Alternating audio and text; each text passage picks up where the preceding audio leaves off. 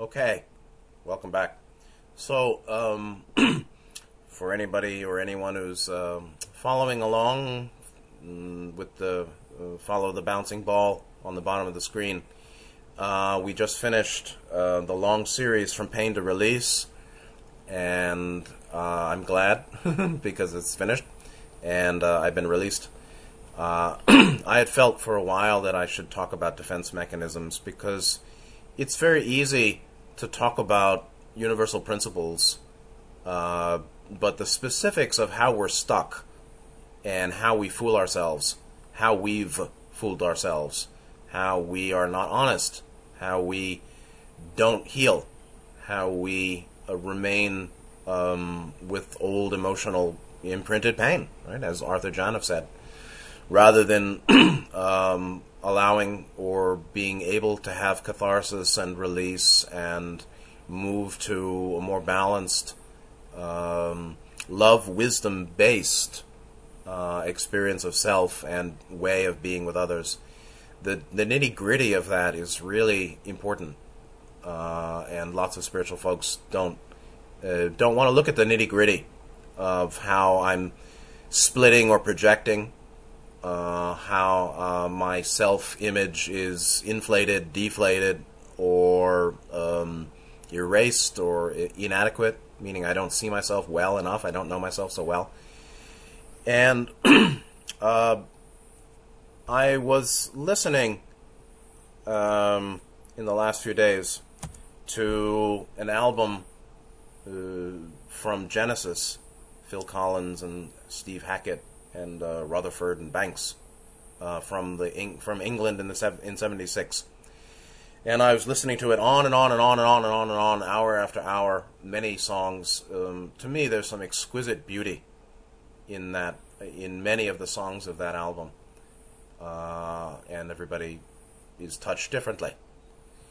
And I recommend you can find all the individual songs of that album on YouTube. And there are various versions of the full album, which is about an hour. What I sent was a link to the 432 hertz modified version of the album, and it's very touching. And basically, I personally was listening to this in 1976 when I was 14 years old, which was the end of childhood and the beginning of adulthood for me. Very much, certain things happened around 13, 14, so that it was childhood's end and the beginning of the long path of adulthood in this incarnation. And brought up, it was a very strong catalyst for me listening for hour after hour, and brought up a lot of sorrow and also my spiritual perspective, meaning the big view of incarnation and where I'm from and where I'm going. Which is the case for all of us, meaning there's a big picture to be seen or involved in our life, and we usually get attached to and stuck in the details of daily life, relationships and what I like and what I don't like, and little problems and disappointments, and forget the big picture, like, why am I here? Or, yes, I am here from elsewhere, temporarily here. In not too much time at all, I'll be gone, whether it's 20 years or 40 years or whatever. We're just passing through. And in my mind kept arising the thought, this is exquisite beauty, exquisitely beautiful, particularly certain songs, like the song called Entangled, a song called Mad, Mad Moon, the title song Trick of the Tail, and particularly a song called Ripples, which I don't know if I heard that when I was 14, but I think I did, and it's exquisite beauty. And then I'm thinking, what is beauty? Beauty is in some ways just an objective determinant or objective condition. Objective meaning it ain't, whether I like it or not is not the same. But what was I feeling when I kept thinking this is such exquisite beauty? Well, I don't know. It was joy, but there was deep sorrow. But the experiencing of the deep sorrow was not grievous and felt a critical catharsis releasing for me.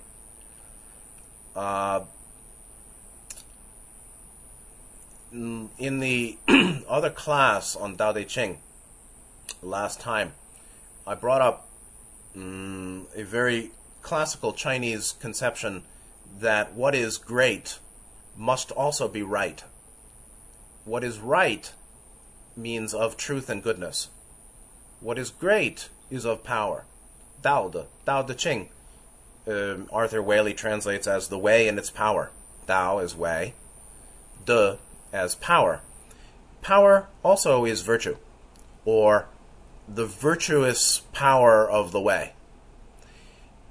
And I made some association that Tao De is very much like the Logos and light. So the way and its power is also the Logos and its light. That's a very interesting translation to a kind of raw material and very hardcore Catholic metaphysics, where E. Michael Jones and some other people talking about Logos extensively. Logos as Dharma.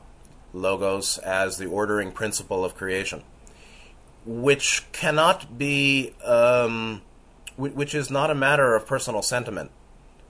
Creation is, with its laws, as it is, whether we like it or not.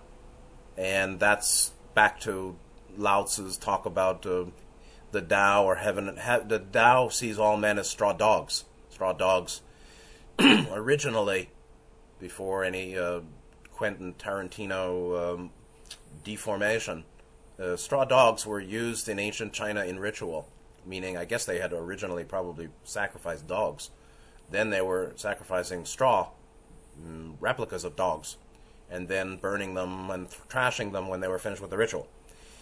In the sense that, and so Tao Te Ching, Lao Tzu, whoever, saying in one of the chapters, I forgot, maybe 4 or 5 or 6, heaven and earth, or the Tao sees all men as straw dogs, and the Tao, the sage as well, meaning one interpretation, whether you like it or not, the Tao and its is the Logos, or an intelligent design that we're existing within an intelligent design with laws, macrocosm.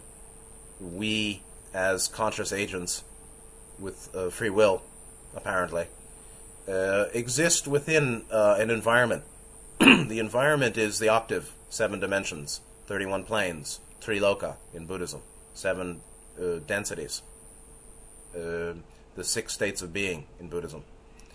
This is the macrocosm that goes by logoic principle, particularly the principle of causality, cause and effect, which gives rise to the law of karma, or karma as a logoic law, or a law of the system. And if we wish benevolent, good, if we wish long-term welfare and benefit, like Buddhism, like Gautama is using, our own long-term welfare and benefit, we better be in harmony with the laws of the Logos, or do that. Set into motion the causes and conditions that lead to consequences that are of long-term welfare and benefit. Meaning, I want happiness, I want love, I want abundance, or I want sufficiency, I want health, I want what? Everything we want. All the things we want, fine.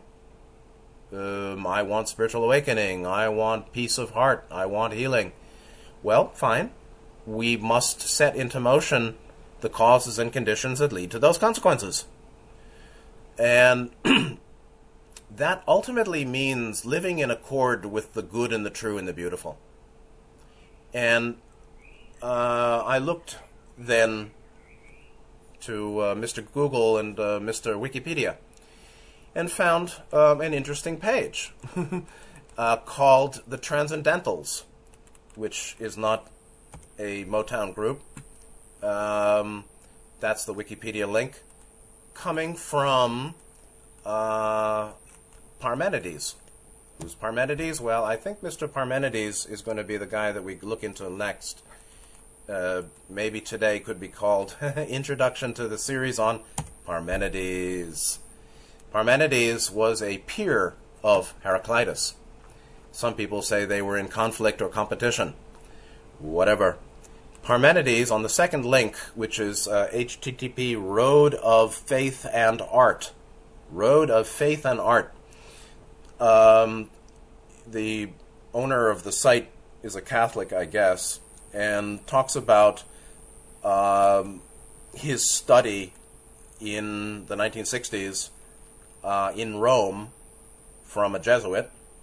And, you know, I'm not endorsing everything that I'm drawing from here, okay?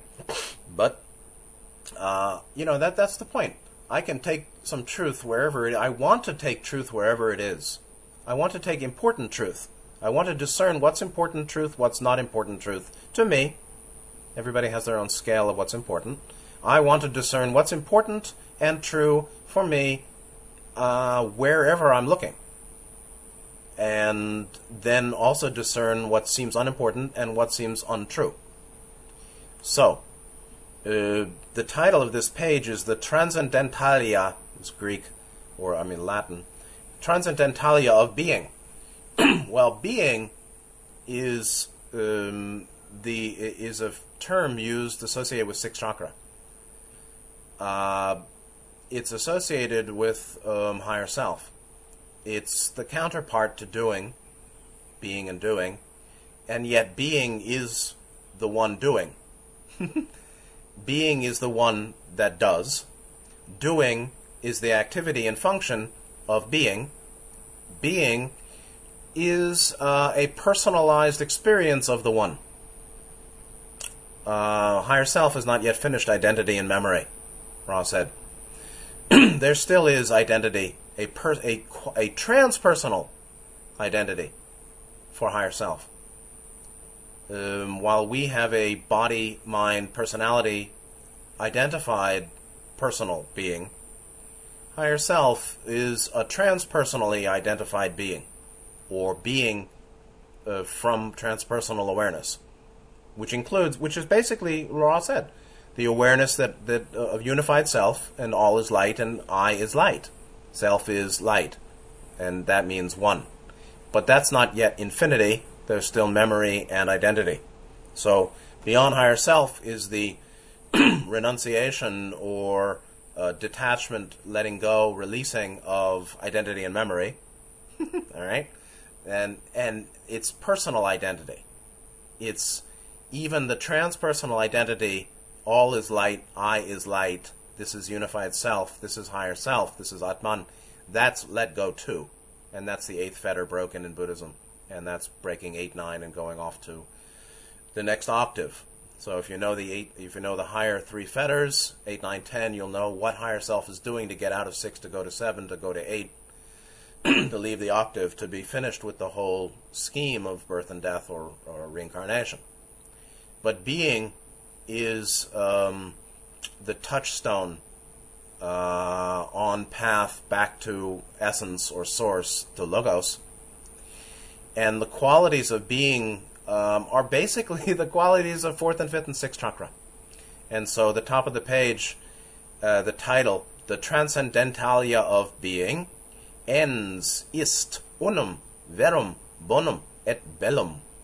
Ens is essence, or being, is one, unum, verum, truth, bonum, beauty, and bonum is goodness, and bellum is beauty. And so what he says is, down the page, because I don't need all of what he's writing here, he's saying, starting his class on metaphysica, meaning metaphysics, the professor who was posing his dialogue with himself and a dog, okay, in Latin. The Jesuits are pretty smart folks. So he's fluent Latin, imagining a dialogue, the teacher, with his dog, basically starting with the root of Parmenides' question. And Parmenides' question was, quid est ens? What is being? What is essence? Okay, and so he goes on the middle paragraph. When we started Metaphysica, meaning that class in Rome in the 60s, the professor who was posing his teaching as a dialogue with him and his dog's first question was quid est ens. All right? What are the transcendental properties of being? What is being? Actually, and he says, it was the Greek Parmenides and not that dog. It was Parmenides, the first philosopher to pose this question of the fundamental or transcendental qualities of being. What is being? And this, is associated again with my working in the other class to uncover the fundamentals, the foundations of what is called great, and the Tao is great, and the power of the Tao is the Tao De is the greatness of creation, the power, the will, and it's very much the way we may describe higher self or achieved being is greatness. But it includes truth and goodness, and it includes beauty, and this is all uncovering aspects of what is beauty and what is the path back home. And so, okay, it's Parmenides who asked this question, quid est ens, what is being? What is the fundamental, essential qualities of being? And then he goes over very briefly the history of philosophy. Plato discussed the form of good, right? Plato's cave, the good being bonum. Aristotle introduced the concept of transcendentalia, meaning a combination of transcendentals. Thomas of Aquinas established the basic defining elements of being, and so he's explaining, these are Catholic, right, theologians, right? And again, I'm not endorsing something I'm not saying. I'm endorsing what I'm saying.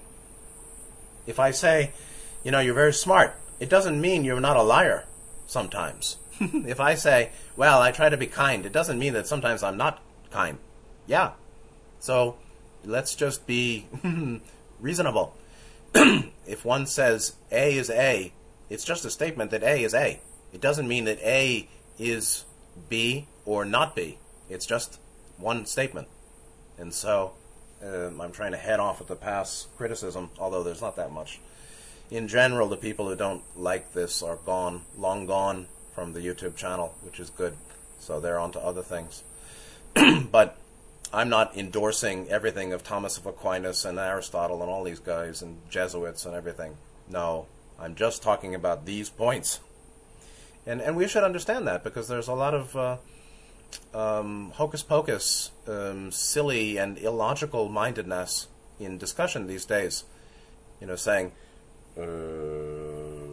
Trump is not perfect. Well, Hillary would have been worse. Well, I didn't say that. I just said, this guy is not perfect. Okay. So there's a lot of loose-mindedness based on emotional instability around. So Plato brings up good. Aristotle talks about transcendentalia. Thomas of Aquinas, then establishes a deep understanding of what is this transcendentalia, what are transcendental qualities of being. And so then we have unum verum bonum, the one, the true, the good.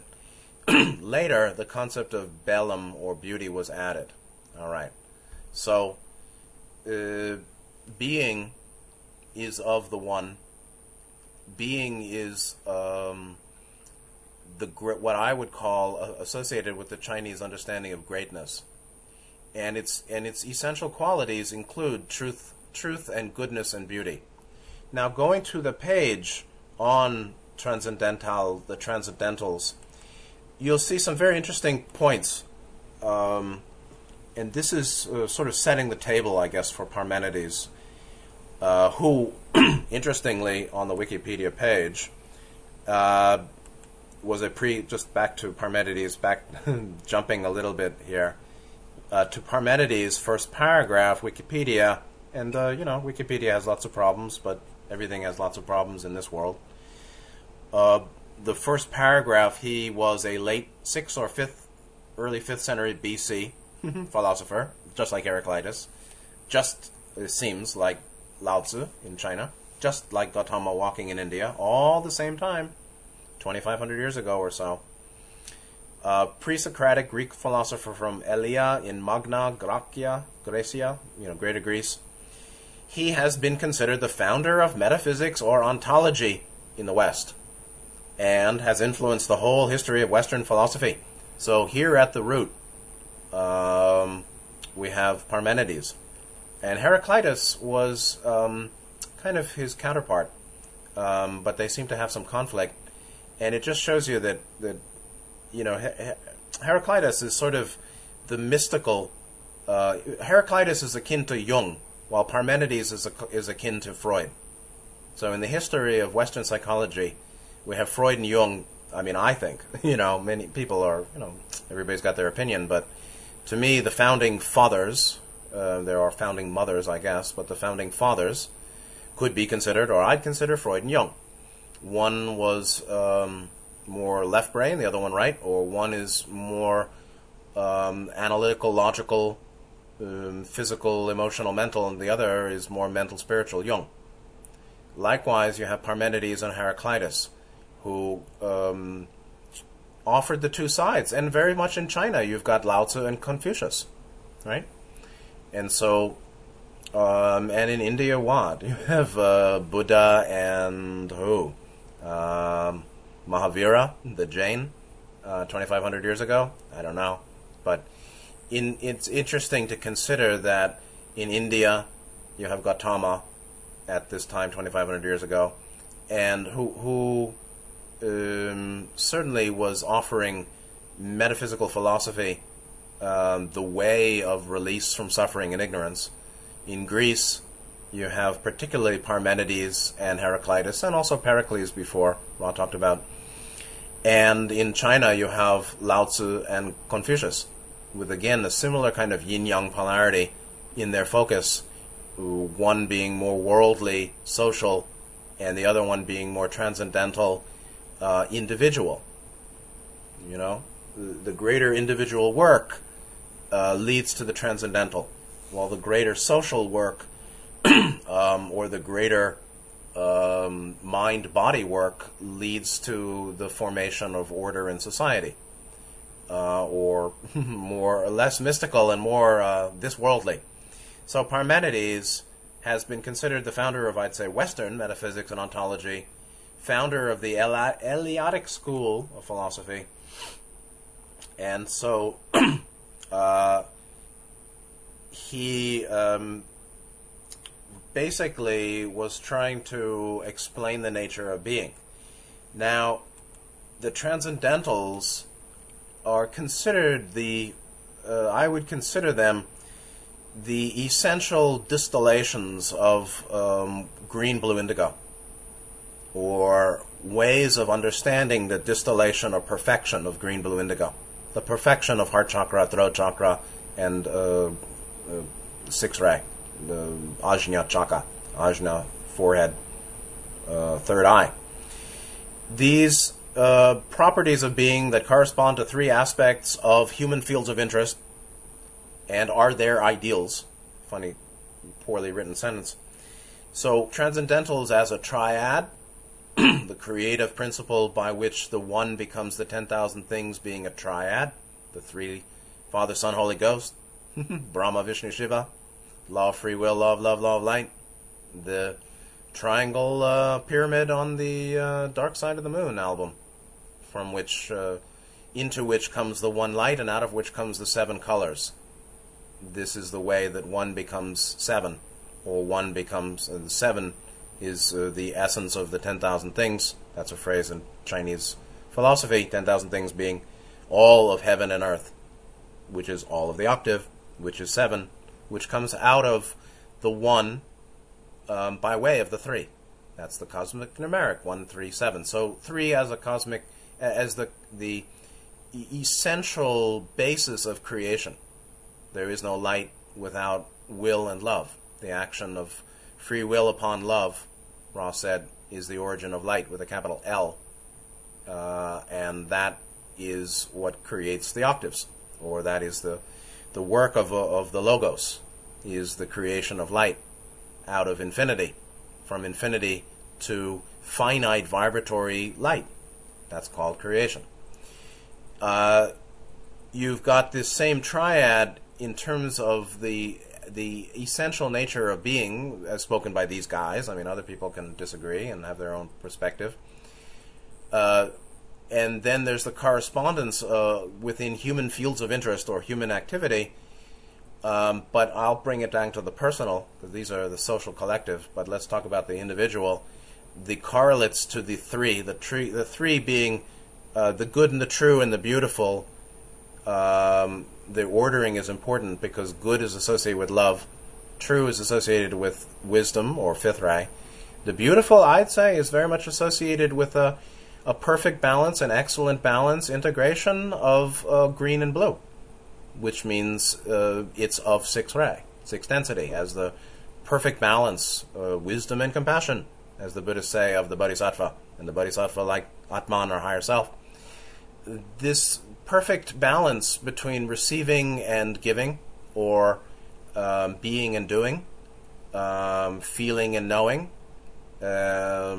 stillness and motion, the resolution of all these polarities, which is really what Heraclitus and Tao Te Ching is all about, explaining the upward-downward path and the way to harmonize apparent polarities and conflict and contradiction as the way to one, right? The path to one is the path to being, is the path of a mind-body-spirit complex from third density to sixth, is the way for us of healing lower triad blockage by way of green-blue, love, wisdom, which is unconditional acceptance and discernment, to clear the path from red to indigo.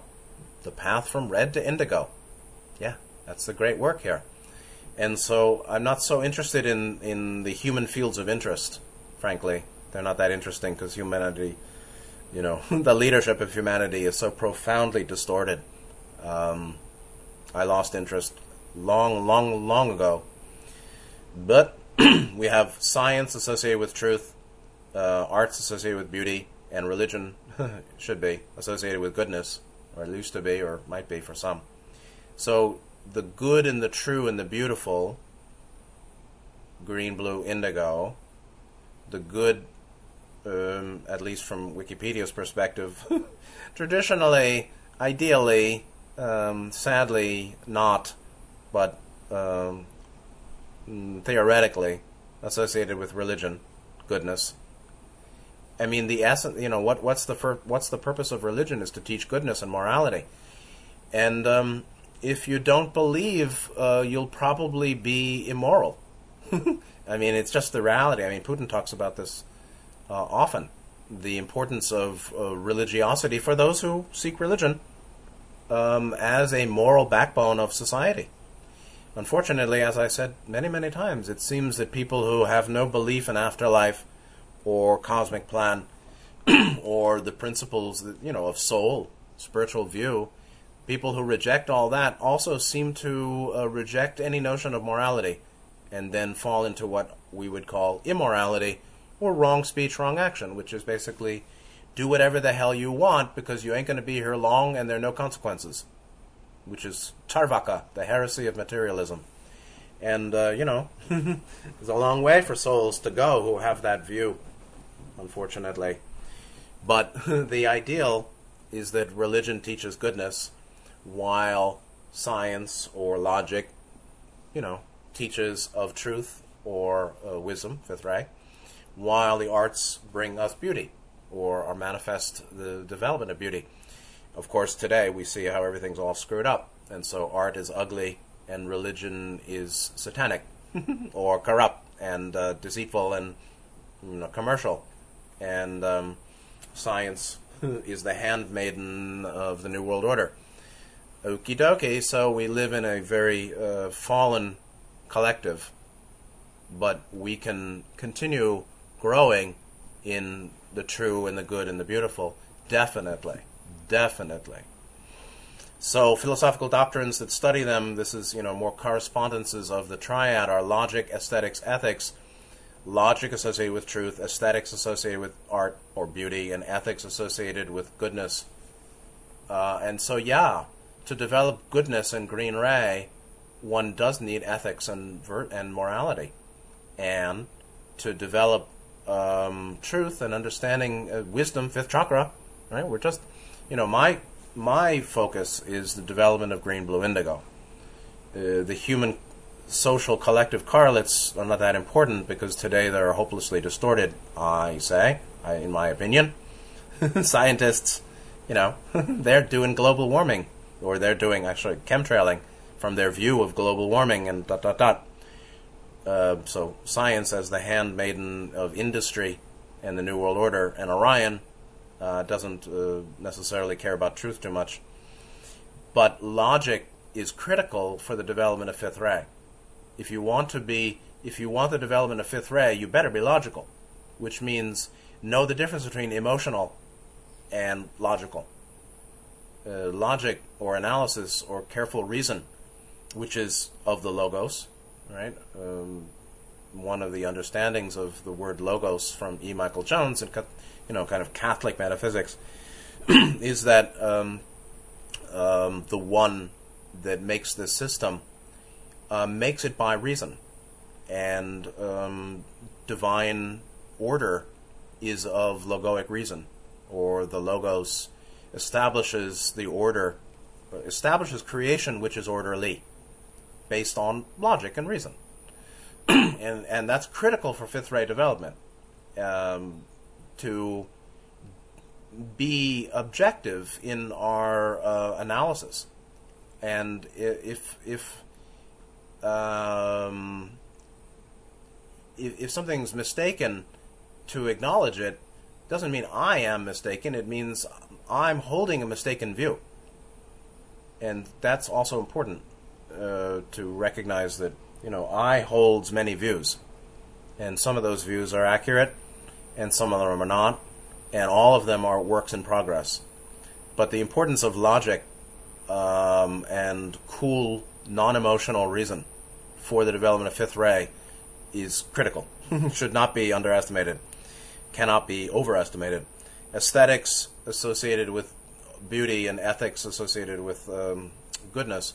So, ethics, morality, the golden rule, ahimsa, do no harm, is critical for the development of Green Ray, obviously. Logic, reason, cool, non-sentimental thinking and seeing and honestly admitting about self and other is critical for the development of Blue Ray. And then sensitivity to harmony and a willingness to hold all in a big picture, to reconcile opposites. Yes, I feel very angry. Yes, that's a distortion. But yes, it's associated with this person speaking to me deceptively or mistakenly or aggressively. So there's a distortion in the environment, or you got a distortion in play, and that triggered my emotional reaction, which is a distortion. And it would be nice if you would see your problem just as I seek to see mine. That's a kind of non-sentimental analysis. And then, why am I getting upset? That's my problem. If I'm triggered, it's my problem. And if I've been in the dark or I've been fooled, it's my problem, even if the other person is coming to us in a distorted way. This is, logic. Logical, hopefully, rational. And that's critical for fifth ray. And beauty, in many ways, the sensitivity to beauty is a function of how well a person has developed green and blue. And so the development of sixth ray very much depends on the development of 4 and 5 and its balance. The ability to actually appreciate beauty, and then gradations of beauty, right? There are gradations of beauty. There is beautiful, there's lovely beauty, And then there's extreme, exquisite beauty, right? Have you ever seen extreme beauty? Exquisite beauty? Do you even know what that is? You can. I think I do. That doesn't mean I'm good or bad. There is exquisite beauty, and there is, normal beauty, which is quite wonderful. And it's possible to know the gradations of beauty. This is 6-ray. And it takes a very quiet mind.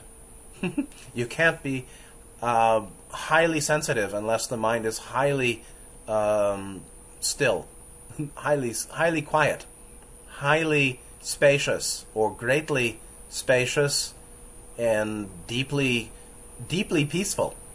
You know? And so the function of wisdom is to clear confusion. And the function of love or goodness, morality, is to prevent regret and to cut away that which will bring us pain. You know, what you do, you get. What goes out comes back. What comes in has been, is deserved karmically. And so without goodness, without ethics, without morality, falling into wrong speech, wrong action again and again, more pain comes.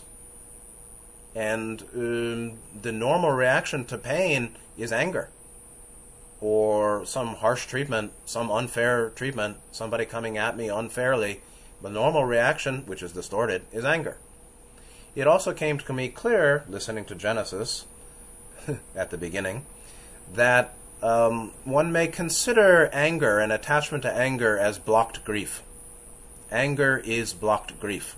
Attachment to anger, chronic anger, resentment, is blocked grief. And the more we allow grief and sorrow and angst, the less angry we'll be. And the more anger, the more grief. The more grief that's been blocked and not yet healed by release or catharsis. And so release of grief is what leads to a quiet heart, is what leads to the potential of great 6-ray development, which is great stillness or peacefulness, samadhi, right? So, quiet, steady, stillness of mind at a steady state, silence of mind at a steady state, as Ra said. Samadhi, calm abiding, peaceful equanimity, upeksha.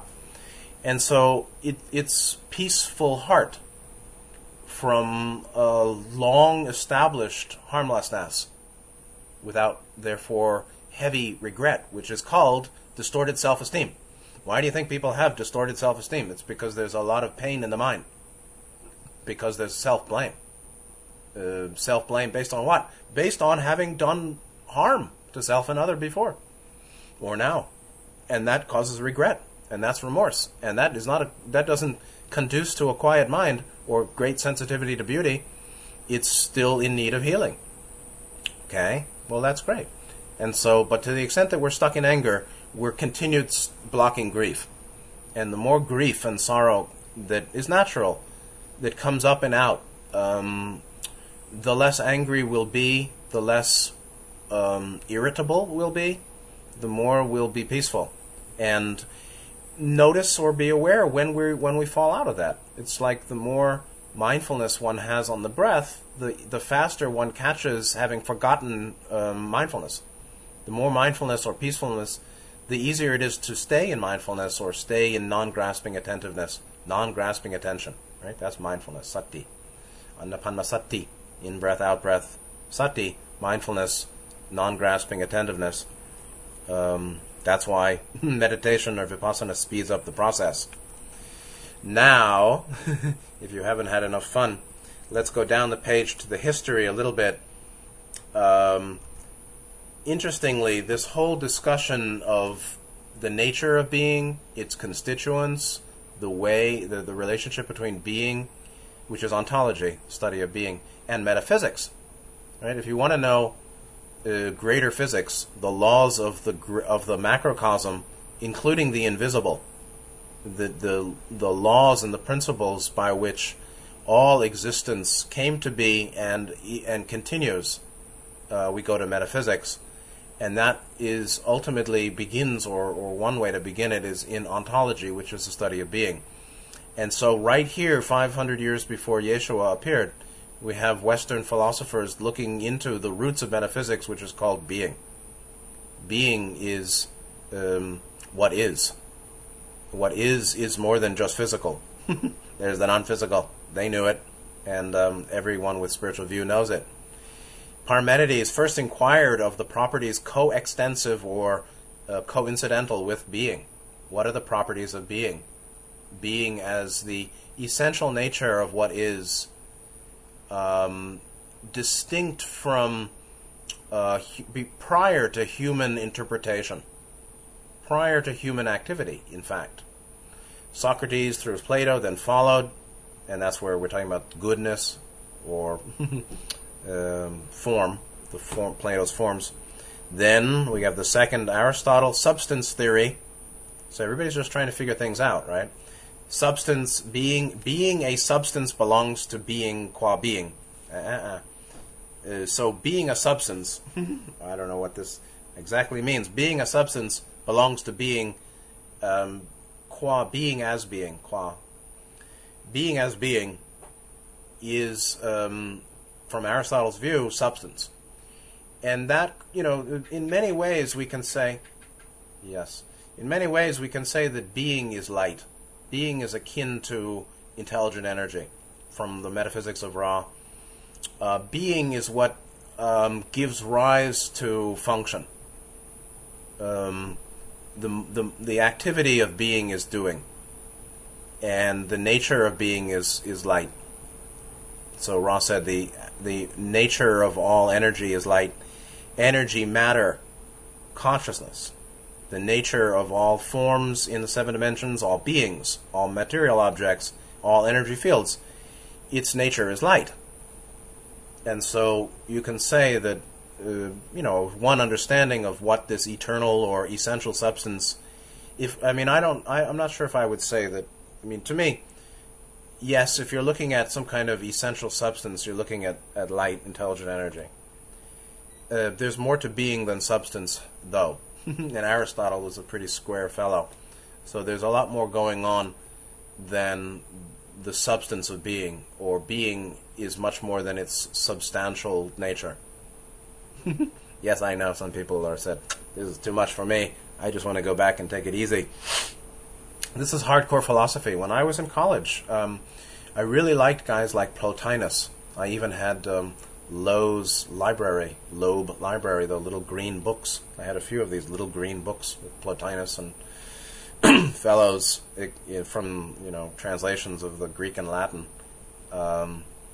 Very interesting stuff, because this is the fundamental Western the fundamental development of Western philosophy, which spells out some things that the Eastern doesn't. While Buddhism and Advaita Vedanta, and then later the raw material, which is a great East-West integration, actually, or Christian universalist metaphysical, multidimensional. The Western has some perspectives that are very useful. Just like this formulation that the nature of being is of the good and the true and the beautiful. These are the fundamental properties of the substance of being, or being. So then Aristotle talked about substance, that being was a substance that belongs to being, or there's a substantial aspect to being, all right? Theory of transcendentals, and then we get the three.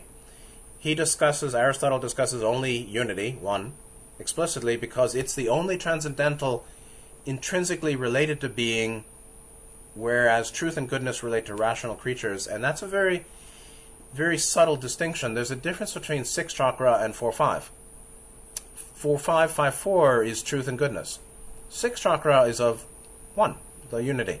And it's really the essential quality of the heart of being is much more expressed in 6-ray than 4-5. And yet the fullest development of 6-ray is 4-5-6. There's no completed development of 6-ray without 4-5.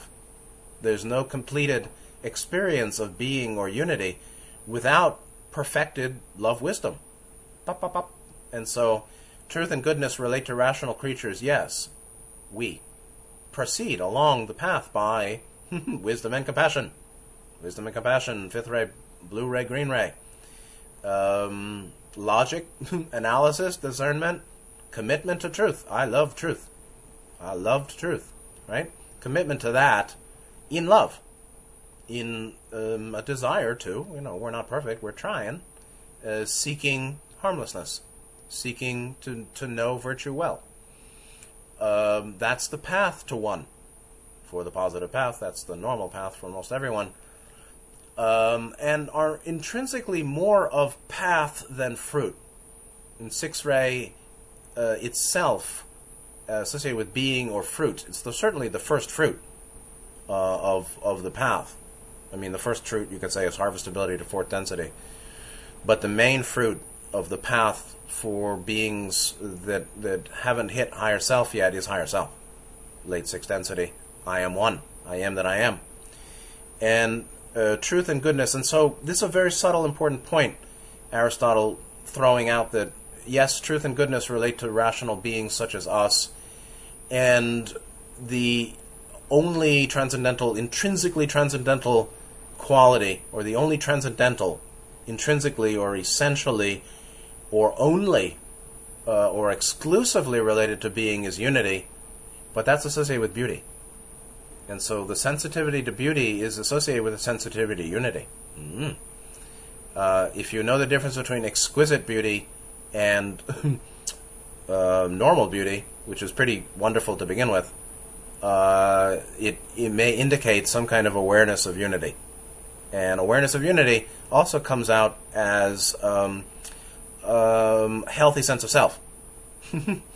Knowing the difference between an experience of separated identity, which is called personality, and what I is. And to know that actually even consciousness is born of ignorance, said Gautama. I mean, subjectivity is impermanent.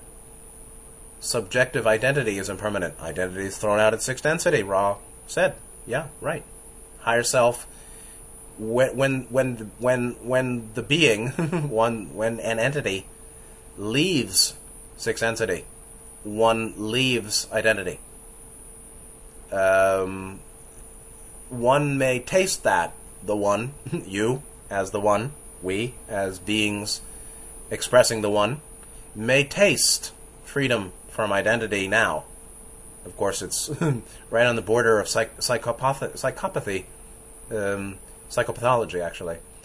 If the person goes into dissociation or grandiosity or all sorts of unneeded samskaric fashionings and fabrications, fermenting, a mind that ferments the experience of unity, goes into pathology, grandiosity, or some kind of erased false selfhood identity.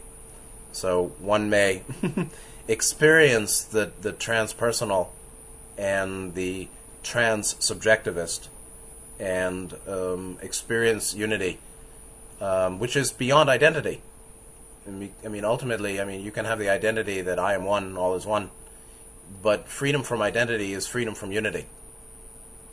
And one may experience that too. That's called contact with intelligent infinity, characterized by extreme beauty and joy. Exquisite beauty. The contact with intelligent infinity, as far as I know, from what I know, is experience of exquisite beauty beyond unified identity.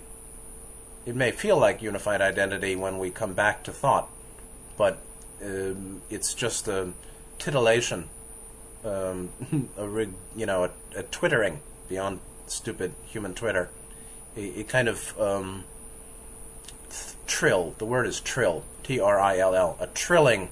It's basically the joy of non-fermented light vibration. Non-fermented light. Non-fermented vibrating light with a capital L is the trill of joy of contact with intelligent infinity, as far as I know. Fine. So, rightly so, Aristotle recognized, I think, that the only one of the transcendentals, which at this point what didn't bring in beauty. See, beauty, it's interesting how things change over the centuries. Originally, the transcendentals were, originally, from Parmenides, like in that other page, it's basically unity, truth, and goodness. Later it became, commonly people think the true and the good and the beautiful, the good and the true and the beautiful. Unity has been kicked out and replaced by beauty. Beauty is pretty good. But yes, the quality, qualities of being are qualities of unity. Unity and being is synonymous to me. And so the essential quality of being is unity. And yet it does, because the fullest experience of 6-ray includes full development of 4 and 5, the beautiful experience of unity, the unified experience of beauty, has within it, or subsumed within it, truth and goodness, or honesty and virtue. There is no great without right, and right means virtue.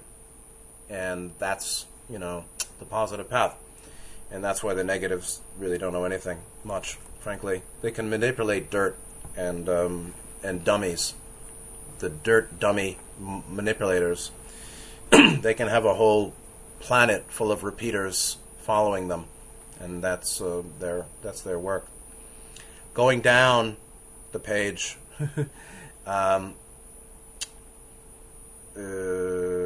Albert the Great formulated a doctrine of the transcendentality of good.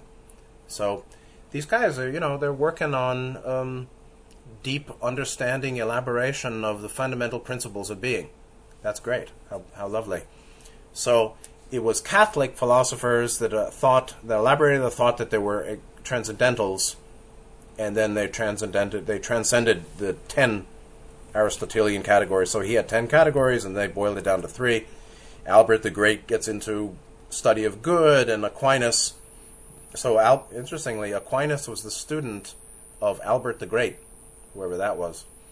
So Aquinas goes down to 5 transcendentals, and then in other cases he follows the typical list, meaning 3 transcendentals consisting of the one, the good, and the true. And then you can see how people kind of reshuffled the deck a little bit and realized you could say the beautiful, the true, good and true, good, true, beautiful, instead of the good, true, the one. But indeed the one includes, the essential properties of 6-dimensional consciousness include 4th and 5th ray development, which is the good and the true, which is virtue and honesty. And so deep commitment to virtue, a deep commitment to honesty, as best as we can, right? The problem is we have desires, and we have emotional wounding, and we have lots of blind spots, and we have lots of unrecognized harmful patterns.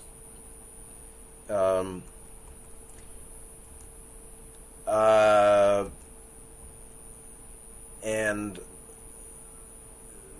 let me just read a couple more, and then I want to go to a comment from Ra, and then wrap it up for today. Bottom paragraph. In Christian theology, the transcendentals, good, true, beautiful, or good, true, and the one, are treated in relation to theology proper, the doctrine of God. And so, the heresy of materialism and today's skeptics and atheists and Antifa and angry folks reject the good and the true and the beautiful too, actually. Many times they're dishonest.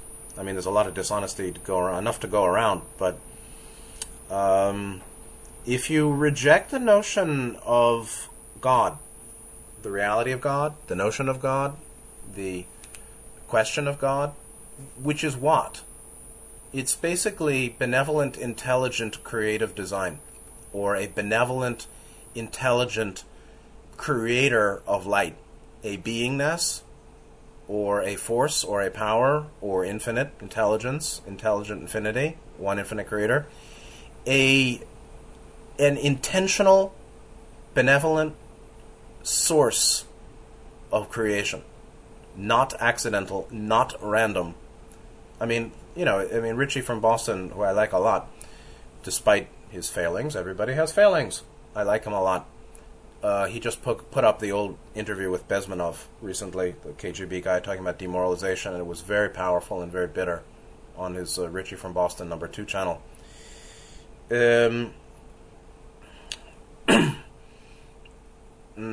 I forgot what I was going to say. Okay, but the people in general who, now he's talking about basically the cultural deformation of the West, the degradation of culture in the West, where people, it doesn't have to be, but it just seems to be, that people who reject religion end up rejecting morality. It doesn't have to be. There's secular humanism, but people seem to reject logic and beauty and goodness or virtue and harmlessness as they reject God or divine, benevolent, intelligent design. And he actually had the point. Everybody talks about Big Bang. Well, what did the Big Bang come from? Well, the Big Bang was a bang of what? A bang of nothing? Well, there was something that banged, So what was that something that had its Big Bang and emission of light and galaxies? Well, that could be called God or the Logos or Source. And so people don't ask, materialists, atheists don't ask certain questions because they don't know. But then they presume that what they believe is true. And there are religionists who presume their beliefs true also without proof. So there isn't a lot of proof in this world. Going further, the transcendentals, according to Christian doctrine, which is not too bad, can be described as the ultimate desires of man. Meaning, what are our ultimate desires? Are they associated with good and true and beauty? I would think so. People ask questions because they want truth. People want to be treated kindly, not shit on, right? The golden rule, don't do to others what you don't want done to you, is that, even the negatives don't want to be slapped around. They want to slap around without getting slapped around. But nobody really wants to be treated badly. So we want we want a kind of treatment or experience that we call good. Everybody has their own idea, but we want something that's good. And ultimately, aside from totally reversed, upside-down masochists, most people feel that pleasure is good, and kindliness is good, and fair treatment is good, and people want good. And people ask questions to get answers. That's called the true. And most people would appreciate something that is delicious rather than something that tastes rancid. They don't eat shit. Not many creatures do. And so people want what tastes beautiful, what looks beautiful, what sounds beautiful, the touch of a beautiful partner or something, beautiful music. Most people don't want banging jackhammer screeching on the board all around them. So they want something that's harmonious. No? So, yeah, right. These are the ultimate desires of man, the good and the true and the beautiful. And there are very few people who can think that far to boil it down. Man ultimately, they write here, man ultimately strives for perfection. Well, most people at this point are moved away from that, or who knows what. Most people are totally non-oriented. Man ultimately, finally, in the end, yeah, right, true, strives for perfection. And it's really, the difference between the spiritualist and the materialist is the spiritually minded person seeks unending happiness by self-improvement. And the materialist seeks unending happiness by manipulation of the environment or material rearrangement, getting stuff and keeping away bad stuff, accumulation, preference. And so the spiritual-minded person and the materialist-minded person, they both, yeah, sure, want ultimate happiness. But the spiritually-minded person generally has some greater appreciation of self-responsibility. And that, there are golden cages, but they're still cages. And getting and holding stuff is not an ultimate happiness. An ultimate happiness is of mind and heart and of being. And so, yeah, we ultimately strive. Ultimately, in the end, yes, indeed, souls are seeking perfection of experience, and ultimately will become spiritually minded and realize that perfect experience depends on a perfected self, or being, or awareness, or mind, or knowing, which takes form through the desire for perfect attainment of the transcendentals for those who know, for those with eyes to see. Perfect attainment of the transcendentals, perfect development of green, blue, indigo, is the self-work needed for perfected experience. What's perfected experience? Well, see you in 8th density and we'll know. In 6th density, it ain't meatloaf. It's pretty good compared to normal experience here. The experience of Atman in 6th density is just fine, but there's more. Finally, Catholic Church, so-called, according to Wikipedia here, Catholic Church, at best, teaches that God is himself truth, goodness, and beauty, right? Okay. The triadic essential qualities of being are the qualities of source. The essential the one creates the 7 by way of the 3. The Logos creates octaves by way of a triad, which is put by Ra perfectly, boiled down perfectly. The law of free will, law of love, law of light, infinite will, power, infinite love or desire to enable, the desire for being. You see, infinity is before being, actually. Infinity is, and being and doing haven't yet arisen, but the Logos is of being. Infinite will, acting on infinite love, enabling, seeking to experience being, generating infinite light, 10,000 things, octaves, 7 dimensions, and, the galaxies and their great sagas, the aeons of time and space. And Source, the first breakdown of Source is very much that triad of will, love, light, which is very much akin to beauty, truth, and goodness. But those are, like Aristotle said, the human qualities, certainly truthfulness and goodness, that lead to unity, that are constituent to being, that form beauty and the ability to know beauty and to experience beauty. And then it goes on, each transcends each of these qualities, transcends limitations of time and place and rooted in being. Right. Transcendentals are not contingent upon cultural diversity, religious doctrine, or personal ideologies, but are the objective properties of all that exists. And that's why that's exactly what Heraclitus says when he's talking about the Logos exists for all, but men act as if their personal opinions are final truth, something like that. And why Tao Te Ching says that the Tao sees all beings as straw dogs. Straw dogs are the temporary forms of cultural diversity, religious doctrine, personal ideology, sentiment, preference, personal idiosyncrasy.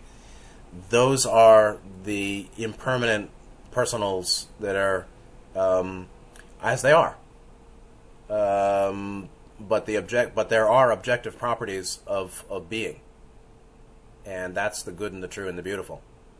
And the more we can be at peace with the good and the true and the beautiful, the more we experience being.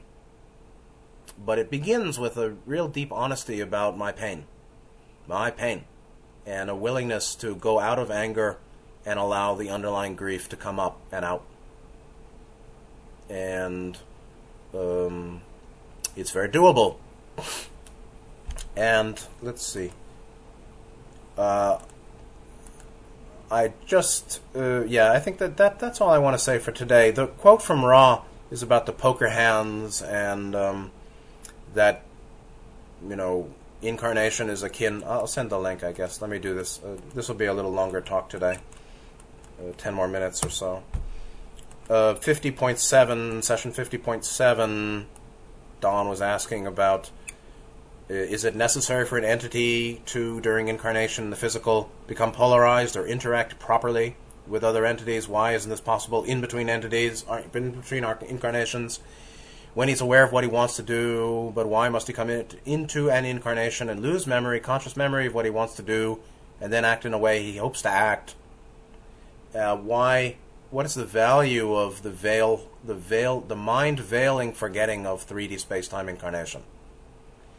And Ra was basically saying, down the line here, down the page, that the reality is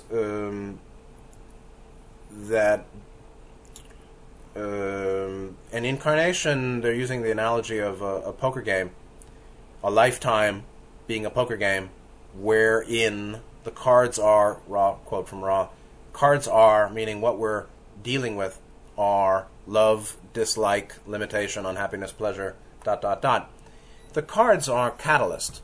All the catalyst that arises in the body, sensation, feeling, illness, conditions, all the catalyst that arises in the mind, memory, emotion, thought, idea, everything, and the catalyst of the environment from others and from the physical environment are the cards we face and how we handle them. And Ra said they're dealt and redealt continuously, and it's all associated with polarity. You may, during this incarnation, begin, and that's just the point here, is that the word is begin, and they said we stress begin, meaning the word begin, only begin to know your own cards. You may begin to find the love within you. You may begin, only begin, to balance your pleasure limitations, meaning all the catalyst. It's not hard to balance pleasure or be with pleasure. It's hard to balance grief and anger and confusion and all sorts of sorrows. However, your only indication, you may balance your own, but your only indication of other selves' cards, meaning their conditions or their traits of mind and character, is to look in the eyes. Okay, well, you can also look at their behavior. And not everybody learns much by looking in the eyes. You can see the mind by the eyes, for sure. But it's also shown by the face and the geometry and also their behavior and their speech. So, it's not true. The only indication of other selves' cards is to look in the eyes. It's not true. Actually, there are many indications of other selves' mind tendency, not only eyes, facial geometry and other things. But you will see more deeply what is the least transient by the eyes, because you're looking right into sixth density, in some sense, or the integrated 7-ray output or integrated 7-ray condition or field can be seen in the eyes too. Yes. Then they conclude and say, you cannot remember your hand, their hands, perhaps even the rules of the game. This game, meaning the purpose of incarnation, can only be one, which really means only having we can have success in learning and development in a lifetime only by those, or when we, for those who lose their cards in the melting influence of love. That doesn't mean I like. Can only be one, meaning we can win the game, which really means to do well in the incarnation. For those who lay their pleasures, their limitations, their all upon the table face up openly and say inwardly, all of you players, each other self, whatever your hand, I love you. That is not sentimental. That is accepting reality. That is ultimate honesty, not feeling good. Because, as we said before, much of what we don't accept is what feels bad. My pain, my grief, my confusion, my bad patterns, my distortions and your distortions, my lack of love, my lack of wisdom, your lack of love and wisdom, social conditions and leadership of society, lack of love and wisdom. These are the cards or the catalyst that's most difficult to accept and work with. Anybody can deal with sweet, friendly, but sweet, friendly, honest is not hard to be with. What's hard to be with is the evil of human leadership and the ignorance and distortions and deformations, the degradations of human culture, and one's own deep pain, imprinted pain, and one's own complex patterns of avoidance and defense mechanism, self-deception, and lack of goodness and lack of truth knowing and lack of beauty. Those deficiencies, those are the difficulties. But to say I love you doesn't mean I like you. It means I accept it is as it is, and I accept my painful reaction to the reality that it is as it is.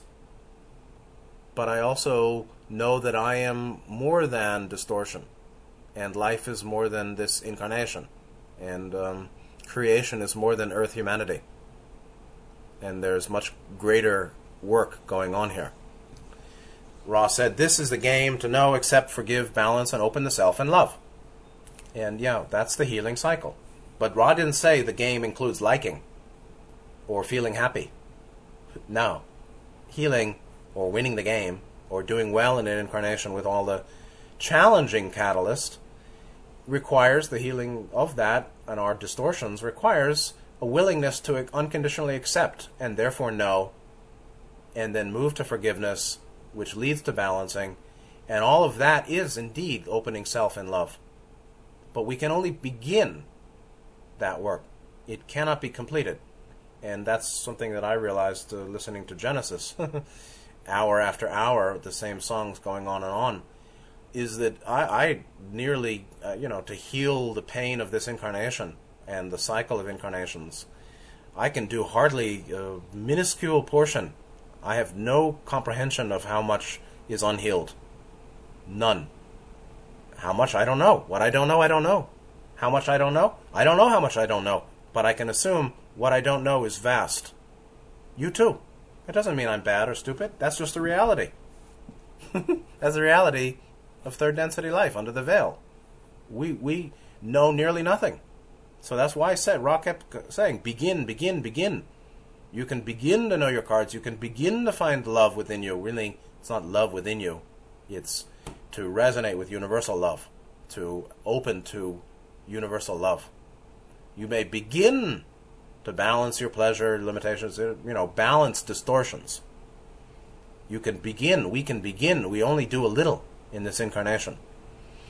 And then Ra is saying that ultimately all of that work, which is quite wonderful and much more important than we realize, can't be done and have a clear transformative consequence effect on mind, body, spirit without the forgetting. For it would carry no weight in the life of the mind, body, spirit beingness totality, meaning there would be no development of the 7 chakra, 7 energy fields totality of what we work with in the octave without a forgetting, meaning if we knew and were living in love bliss without a veil, it wouldn't be hard to be at one or in healing with love, wisdom. So the great work is to return to a life in harmony with the transcendentals while under the veil forgetting, where we know very little, very, very little about ourselves. And therefore we shouldn't be arrogant. Or if you want to be arrogant, go right ahead, but it's a foolish way to live. Because lots of people know little.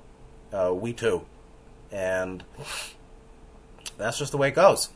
And yet we can keep seeking, and and have as a high value a life in harmony with the transcendentals. So next time I want to look into Parmenides, and we'll see where we go with it. Thank you very much for being here. I know it's longer than normal. I think this is rich and beautiful. I hope you do too. Take good care. See you next time, and good night.